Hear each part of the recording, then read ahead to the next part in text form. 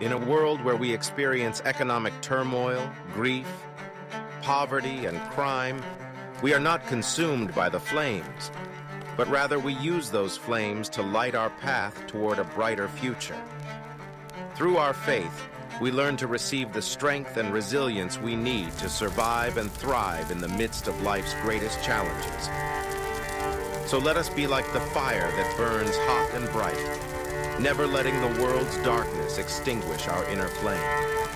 Let us draw upon the unshakable resilience that comes from Jesus alone and emerge from the trials of life stronger and more resilient than ever before. Well, good morning. It is good to have you here. Those of you in the room, those of you joining us online, so glad that you're with us today.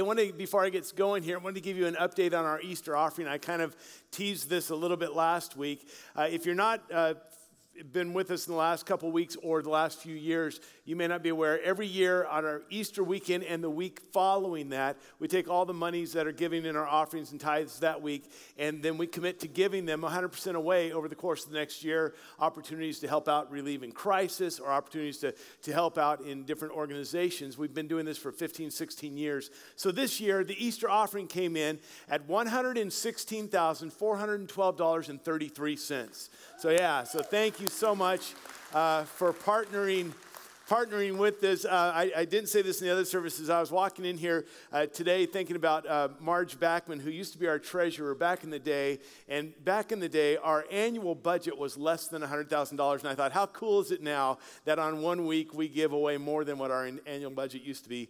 Now, that was a long time ago. Not that I'm saying Marge is old, but I was there too, so I'm old. Hey, it is good to have you with us today and partnering with us as we make an impact in this world.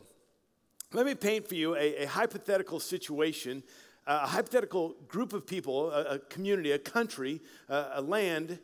And in this land, this group of people far away at a different time, they've experienced some hardships, a setback, some challenges in their life, in their community, in their country, in their own world. And as a result of that, they feel like things will never quite be the same anymore. In fact, they speak longingly of the days before these events took place. And they try to settle into what is the new norm. And as they deal with all this, they realize that part of the things that they've gone through, the experiences they've had, the events that caused them in this time of everything's just turned upside down, is really because of government overreach. That a government would maybe go beyond what is normal and maybe even legal or right or just and fair, and that they would make some commands or do some mandates or bring about some control that would cause that. And it left the people very angry and sometimes antagonistic towards the government. And on top of that, it wasn't just angry people, but it had far-reaching effects. I mean, it impacted them economically, individually, as families, as businesses, and the whole nation was impacted economically because of these decisions that were made. And not only that, but it took the entire education system and turned it completely upside down, and social settings and social issues were unraveled. And in the midst of all of this taking place, their land, their country was on this downward spiral of moral degradation and spiritual confusion. And so at the end of it, some of these people felt like their hopes, their dreams, their plans, their future, their very lives that had been like torn down and beat up and kicked in and spit out. And they found themselves discouraged and in despair and kind of just distraught. Hard to imagine a situation could ever be like that. Now, I kind of fibbed on the front end because this isn't fully hypothetical. In fact, what I just described to you is an exact representation and description of something that happened 2,600 years ago. And 2,600 years ago, some people of God found themselves in this situation and found themselves in a land called Babylon, a place where they didn't want to be. You say, those kind of circumstances, those kind of situations, change out some of the details, happen all throughout human history, even to our day. And why is that? Why are there these things that happen like this? And the simple answer is because we live in a fallen, broken, sinful world. And we do. But the good news of God's word found in 1 John chapter 5, verse 4 says, "For everyone born of God overcomes the world." that somehow we are able, because we're of God's people, we're able to rise above this, to transcend this, in essence, to live a life of resilience, even in the midst of a broken, sinful world. Thus, the title of this series, The Resilient. We're going to be spending the next 8 weeks talking about this. And as I was doing some study on the front end, I was doing some biblical study and otherwise other sources as well. One of the things I found interesting is that there were multiple different definitions for resilient or resilience. And a couple that I will share today, another one next week, and maybe some more throughout. But one of the definitions I came across for resilience is this: the capacity to withstand or recover quickly from difficulties. When we have things in our life, whether it's individually or as a family or as a business or as a church or as a nation, to withstand those things, to endure in those things, to be resilient in the midst of them, or to recover quickly. And the truth is, and I think you would agree with me, most of us would rather do the recover quickly than to withstand. Like, let's get on this thing. Let's not dwell in this. Let's move on. Let's get it over with, and let's recover quickly. And I'm thinking, in life, we desire that in all kinds of areas. In my own area, we're always looking for something to get this done with and get fixed so we can move on. Give me a shortcut. Let me take a pill. Give me a life hack. An example of this happened a couple months ago. I mentioned that my youngest daughter and I ran the Austin Marathon together. And at the end of it, she said, "Dad, I booked us a session, a cryotherapy session." I said, "Great." And I've never done this before. That you go into this cryo chamber, and apparently because of the cold, that it reduces inflammation and swelling, and it relieves some of the pain and the fatigue, and it helps rebuild and reconstruct these muscles that have been torn apart. So I said, "Okay, great." She said, "We can go in the cryo chamber together." She lives in kind of this millennial village there in Austin, and right next to her apartment is this place. We walked to it. It's called Restore. Now, in my mind here in Whatcom County, I think Restore, I'm thinking they tore down an old building, they're selling old doors. This is Restore. And so we walk in, and they have IV drips and oxygen tanks and compression sleeves and light therapy and cryotherapy, and the millennials are paying all this. So we walk in, and we walk past all this stuff going on, IV drips and weird stuff. And so we get to the back to the cryo chamber, and I said to the guy, "I've never done this before." He says, "Not a problem. Go in the changing room, take off all your clothes, and put all this on." Went back there, and don't visualize it. So I went back there, and he gave me this pile of stuff. So I started looking through, what am I putting on? Well, there was a black stocking cap, got that. There were some black mittens, got that, and some black booties. And then the only thing left was, the best way I can describe it was like a terry cloth mini skirt. For modesty's sake. It wasn't shorts, it wasn't skirts, or it was a mini skirt, a terry cloth thing. You just kind of, and so I thought, okay, so I pulled that. So I walk out of the dressing room, and I'm standing there with my black booties, my black mittens, my black cap, and my mini skirt, my terry cloth mini skirt. And, there's people, IV dripping and what have you. So my daughter comes out, and the guy at the chamber says, "So what do you guys want?" She said, "The longest and the coldest." I said, we do? Yeah, okay. She said, "Now, Dad, here's what you need to do. When we get in there, don't watch the clock and dance really good. It helps."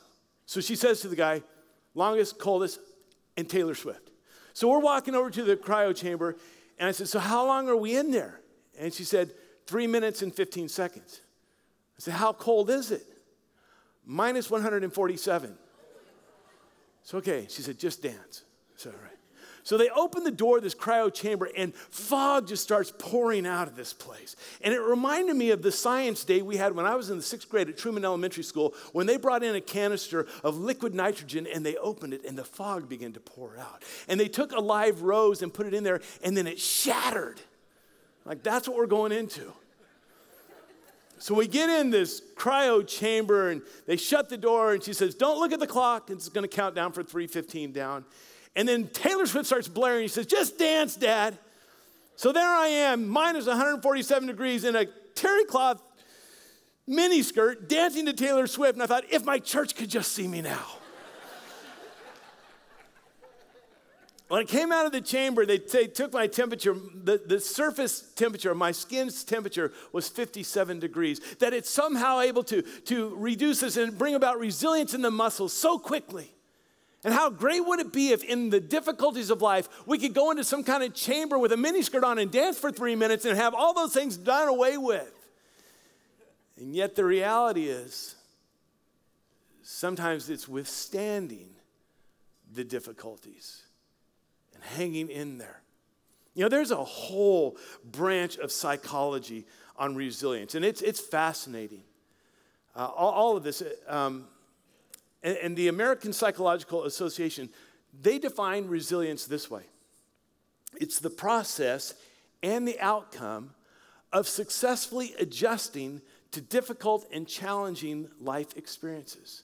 The process and the outcome of successfully adjusting to these difficulties and these challenges. And here's the great thing, psychologists will tell you this, that when it comes to resilience in our life, it's something we can develop, we can grow in. It's not just, well, there's resilient people and there's non-resilient people. Everyone can grow in resilience, and that's fantastic. Now, I want to tell you, this is not a series on psychology, though I find it very fascinating, and there will be pieces of that make its way in. I want us to look at what does God's word say to us about being his people to live resilient in this fallen, broken world.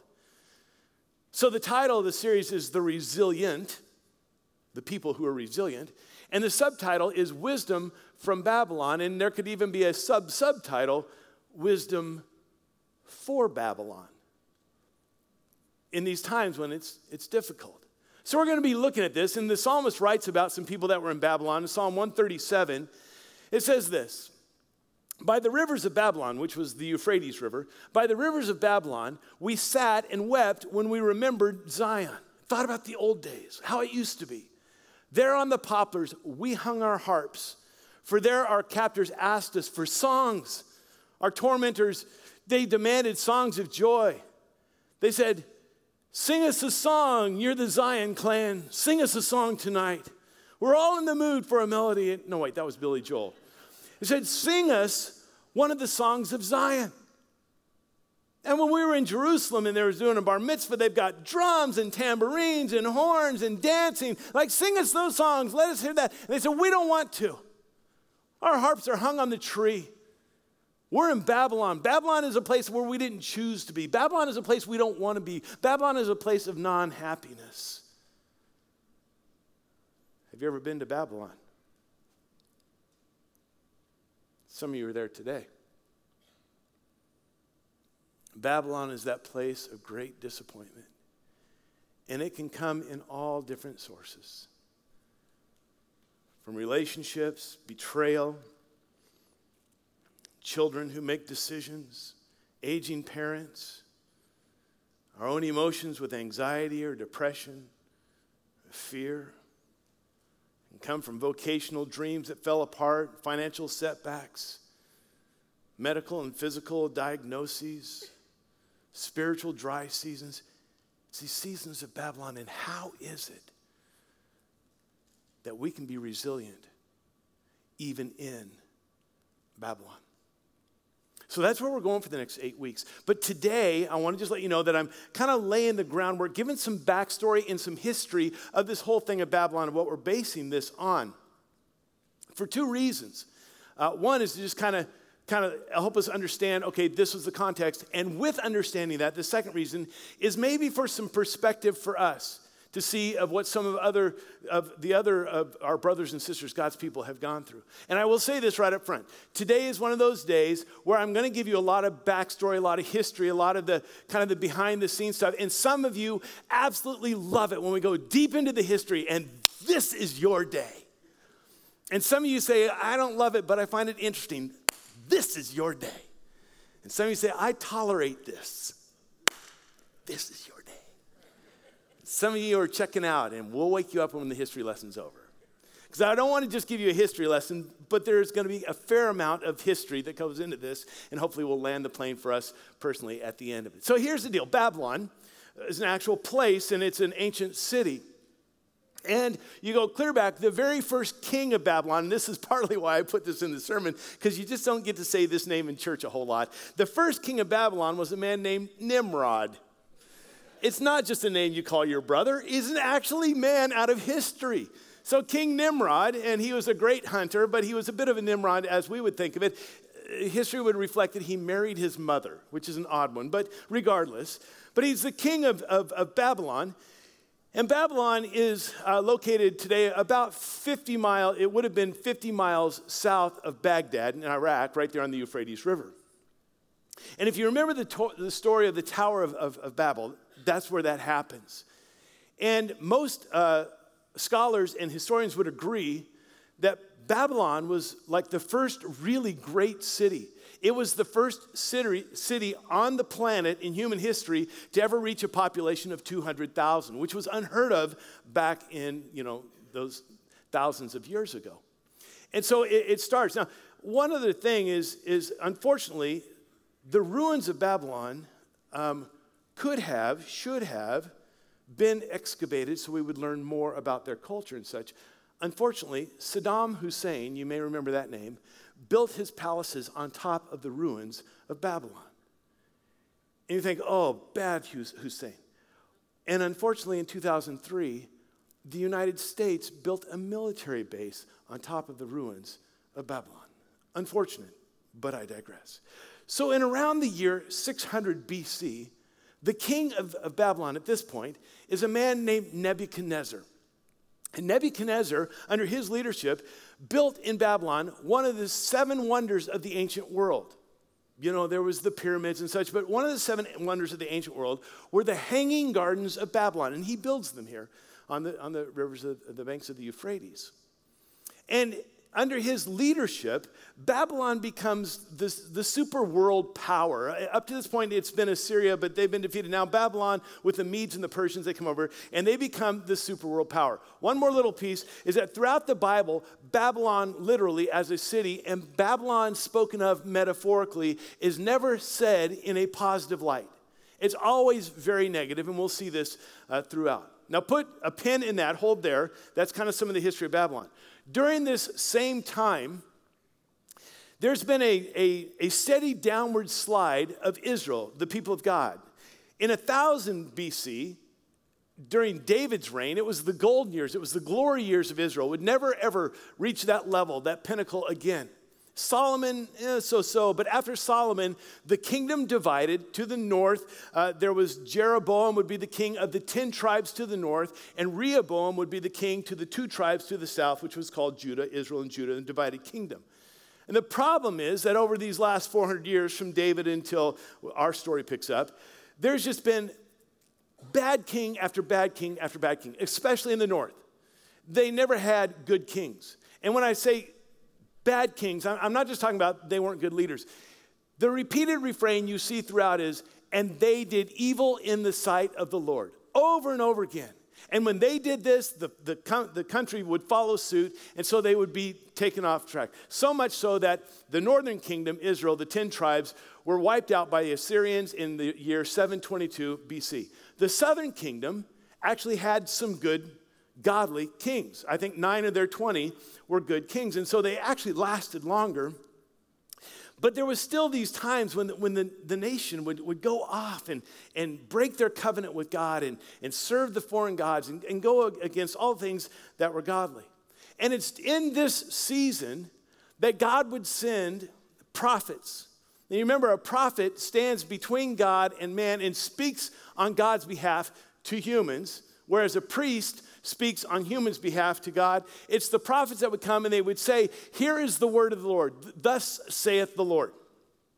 And in this season that all this is going on, Babylon, Nebuchadnezzar, hanging gardens of Babylon, world power, Jerusalem, Judah, downward spiral, bad kings. Jeremiah is one of the prophets that's sent. Jeremiah is referred to as the weeping prophet. He wrote a book called Lamentations, very sad. He's a weeping prophet, partly because he weeps over the condition of his people, of God's people, of the country. Partly he weeps because of the difficulty of the calling that is on his life. He never chose to be a prophet. Being a prophet was not a fun job. You had to be kind of the bearer of bad news. And he wept because of the calamity that came upon his life because he was faithful to the calling. And the prophet's goal was always sent by God, not to punish, but to say, listen, get back on track. You've strayed off. Get back into the covenant. Get it back into a right relationship. It's because of God's love. He wants to restore the covenant. He wants to restore the relationship. And if you don't get back on track, he's going to use some things to help motivate you to get back on track, and there will be some punishment. But it doesn't have to be that way. It was always motivated out of God's love. So Jeremiah is the prophet, and this is what we read about from Jeremiah, chapter 25, verse 3.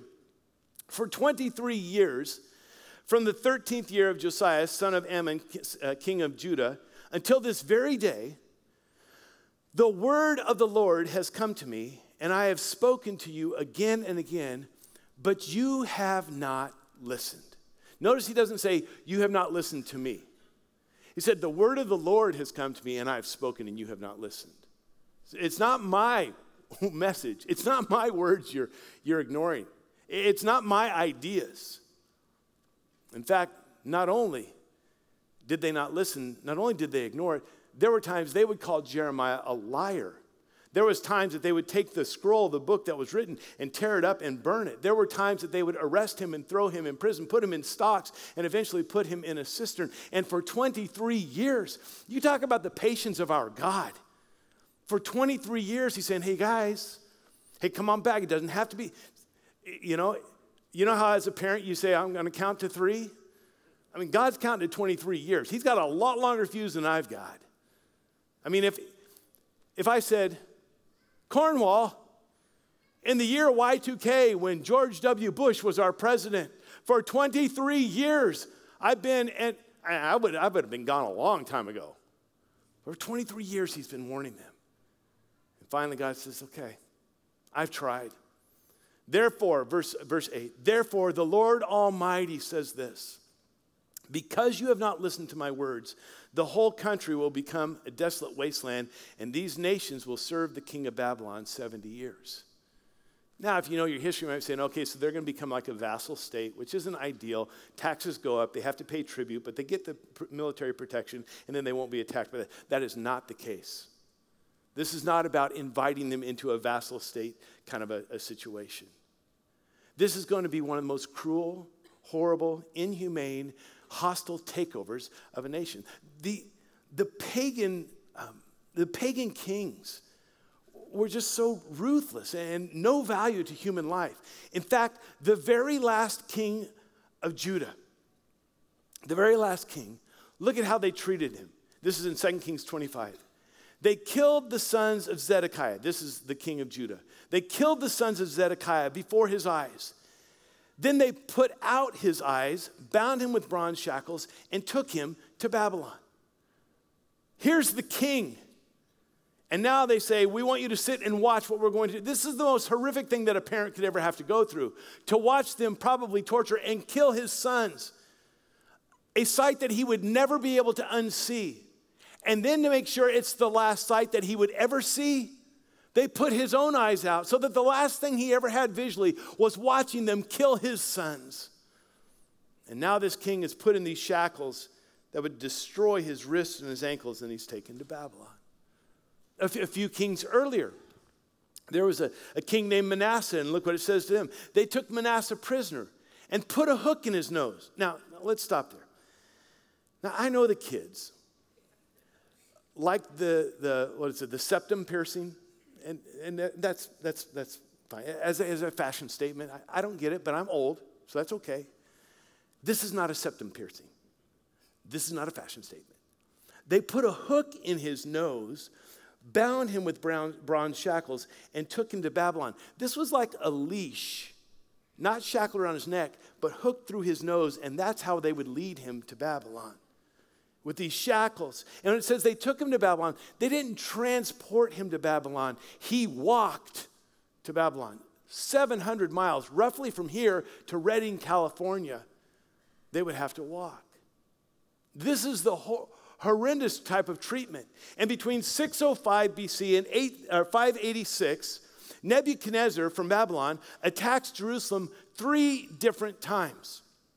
Let's look at one of these. It says in 2 Kings 24, he, Nebuchadnezzar, carried into exile all Jerusalem, all the officers and the fighting men, all the craftsmen and the artisans, a total of 10,000.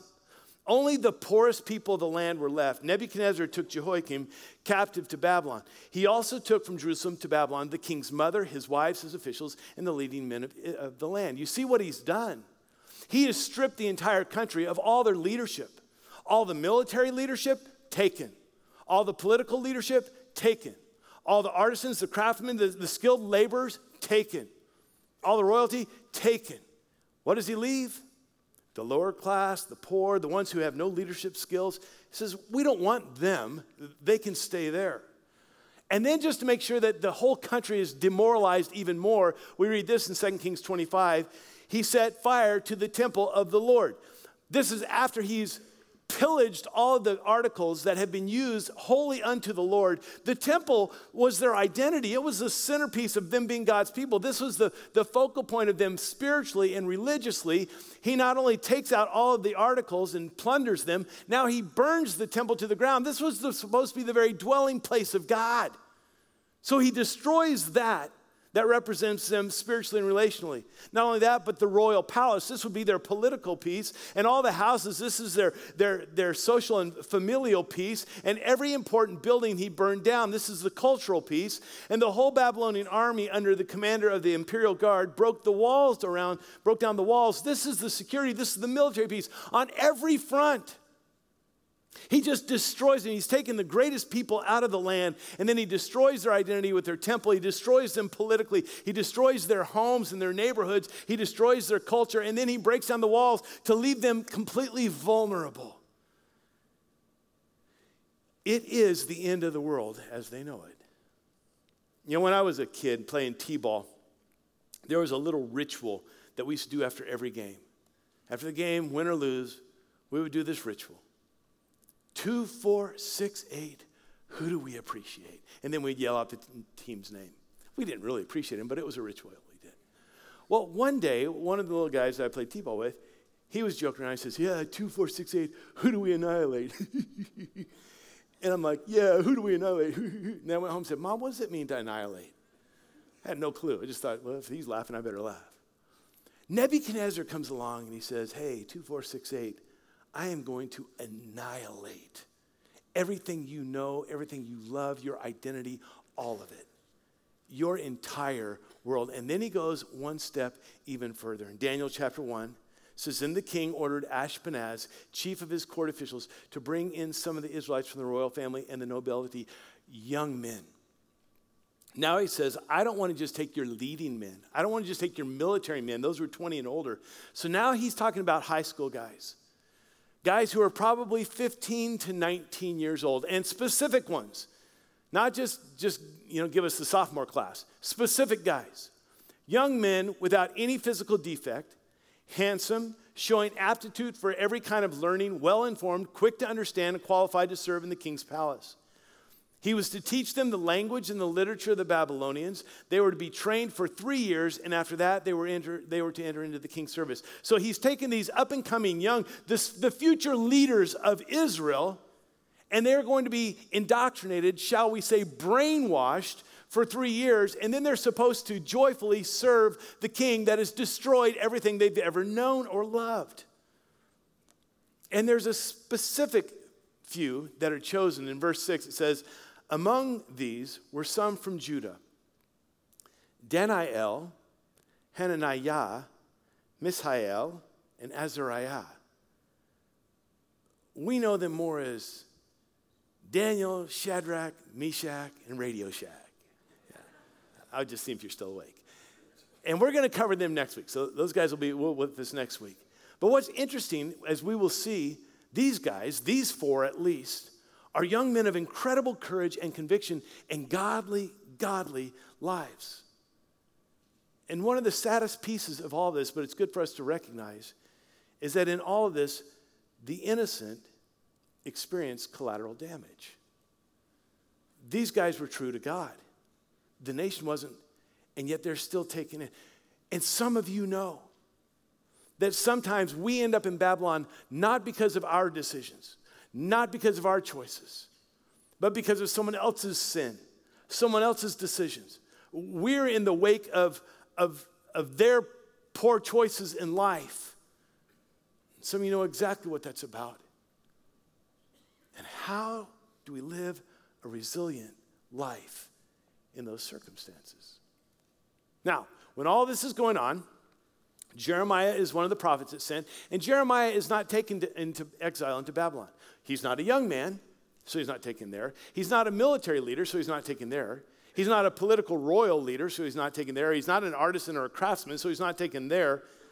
In fact, he's a prophet that his own people really kind of abused. He's probably older at this point, and probably his body's pretty beat up from some of the abuse he's taken. And so when the Babylonians come, they're like, we don't want him, so they leave him. He's not taken into exile, but he's still the prophet of God. And so God gives him a word. He says, I want you to write a letter to the people in exile. All right, we're almost done, pretty close to being done with the history lesson. So if you've got your grocery list and everything else done, come on back with us, all right? So he writes this letter to these people who've been taken off into Babylon. We find this in Jeremiah 29, verse 4. He writes, this is what the Lord Almighty, the God of Israel, says to all those I carried into exile from Jerusalem to Babylon. And they're probably saying, Lord Almighty, God of Israel, where's this Lord Almighty when we're getting our temple destroyed and our homes burned down? And where's this God of Israel when we're taken off into Babylon? And I think what Jeremiah would say is, listen, the Lord is the Lord Almighty regardless of your circumstances. He doesn't change. He is the Lord Almighty. And this is one of those rare times when a prophet gets to give good news. Usually they're the bearer of bad news, but he gets to give them good news, and it's a familiar passage. Many of you are very familiar. Some of you would say this is your life verse. Some of you have this on your Pinterest plaque or whatever. I don't know. He writes this. These are the words of the Lord Almighty. Verse 11. For I know the plans I have for you, declares the Lord. Plans to prosper you and not to harm you. Plans to give you hope and a future. Then you will call upon me and come and pray to me, and I will listen to you. You will seek me and find me when you seek me with all your heart. I will be found by you, declares the Lord, and will bring you back from captivity. What? Yes! Cue Bob Marley. Every little thing's gonna be all right. Did you hear what the Lord says? That's why we love these verses. He's gonna give us a hope. He's gonna give us a future. We're gonna prosper. We're gonna be back in the right relationship. Yes, and what some of you who have this as your life verse, you've got it embroidered on whatever. You never read verse 10, though, did you? Or you skipped right over it. Because all of that is true. But just before that, he says in verse 10, this is what the Lord says. When 70 years are completed for Babylon, I will come to you and fulfill my gracious promise to bring you back to this place. Ew. Yes, there is a hope and a future. Yes, I will restore you. Yes, we will have a right covenant. Yes, I will bless you. You're going to be here for 70 years. And I think one of the things that will help us in this is to understand this, that sometimes it's this learning, as it says in the American Psychological Association, it's the successfully adapting to the difficulties and challenges of our life experiences. And in that, being able to have not just a 3-minute and 15-second quick cure in the cryo chamber, but to know that it may take some time, but to be resilient nonetheless. And the key to resilience in this Babylonian moments like this in our lives is keeping what I'm going to refer to as a paradox perspective. And let me explain that. This comes out of, if you're familiar with Jim Collins' incredible book, Good to Great, that came out, 20-some years ago, I suppose. Good to Great. In that book, he talks about the Stockdale paradox. And this is how it goes. Admiral James Stockdale was the highest-ranking U.S. Military official to ever spend any time in the Hanoi Hotel. In fact, he was there in that prisoner of war camp for 2,714 days. And in those almost 8 years that he spent in this prisoner of war camp, he was tortured more than 20 times and put in isolated confinement multiple times, which we may talk about that in a few weeks, 3 weeks. And then he was finally released. Well, one day on the campus of Stanford University, Jim Collins was there, as was Admiral Stockdale, and they went for a walk together. And Collins asked Admiral Stockdale, how did you do it? How did you make it almost 8 years in the torture and the isolation? How did you do it? And his response was, I never lost faith in the end of the story. Colin said they walked in silence for about 300 feet. And then he asked him, who didn't make it? Stockdale says, well, that's easy. It was the optimists. He said, the optimists? He said, yeah. They were the ones that would say, we're going to be out of here. We're going to be released by Christmas. And Christmas would come and go, and they were still there. Okay, we're going to be released by Easter. And Easter would come and go, and they were still in there. And after this happened 2 or 3 times, they began to lose heart. And they gave up hope. And they didn't make it. And then Collins writes what Stockdale said. He said, this is a very important lesson. You must never confuse faith that you will prevail in the end, which you can never afford to lose, with the discipline to confront the most brutal facts of your current reality. You will prevail. You will make it through. But don't ignore what's going on right now. And this is exactly what Jeremiah said 2,600 years before Stockdale ever said it. Jeremiah said, listen, it's almost like double vision. Don't ever lose sight of the end game. You will prevail. You will come out on the other end. But don't forget about what you're going through. You can thrive right here and right now. You confront these brutal facts, but don't ever lose that hope. And he says to them, while you're there, you can and you will live a resilient life. So in this letter, Jeremiah writes to them, earlier in chapter 29, verse 5, he says, here's what I want you to do.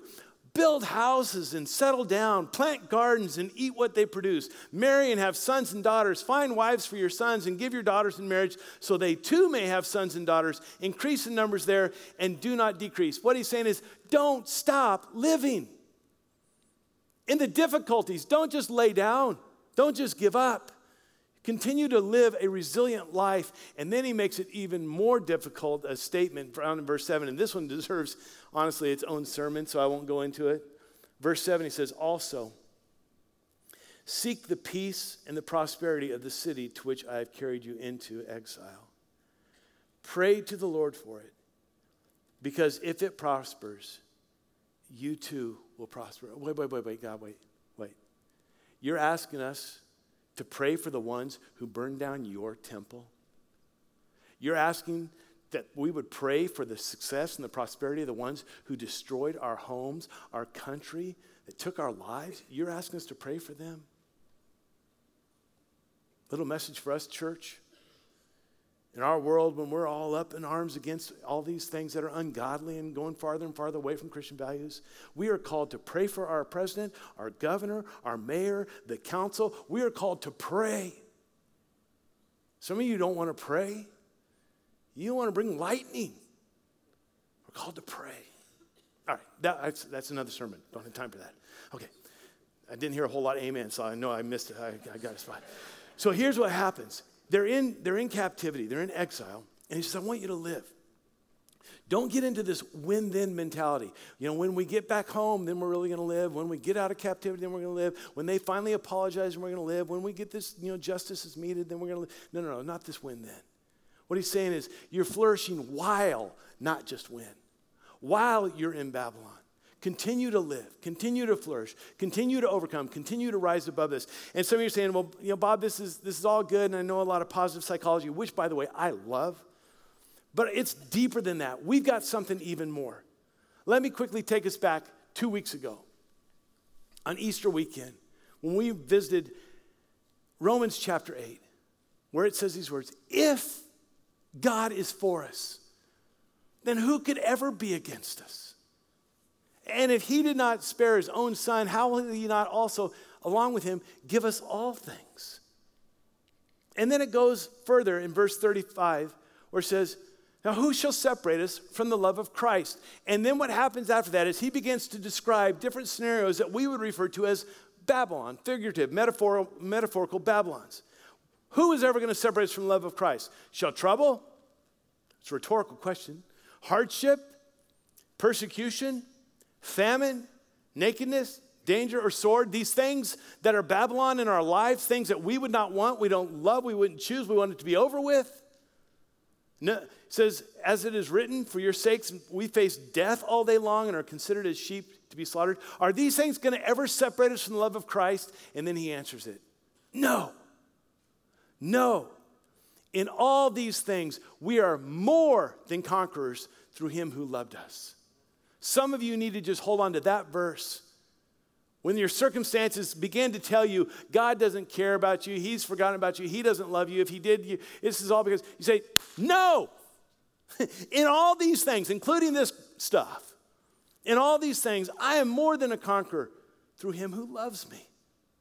It's not me just picking myself up by the bootstraps. It's the foundation that there is nothing in this world that can separate us from the love of God at all. He would go on and he would say, listen, I'm convinced that neither death nor life, neither angels nor demons, neither the present nor the future, whatever that might hold, no powers, neither height nor depth nor anything else in all creation will be able to separate us from the love of God that is in Christ Jesus. No matter what your circumstances, in the worst circumstances, you are more than a conqueror. Doesn't mean that everything is easy, but it means that nothing will separate you from the love of Jesus Christ. 1 John chapter 5 says this, for everyone born of God overcomes the world. Who is it that overcomes the world? Only he who believes that Jesus is the Son of God. In the 14th century, I'll close with this, and I do mean that. In the 14th century, there was a woman named Julian of Norwich.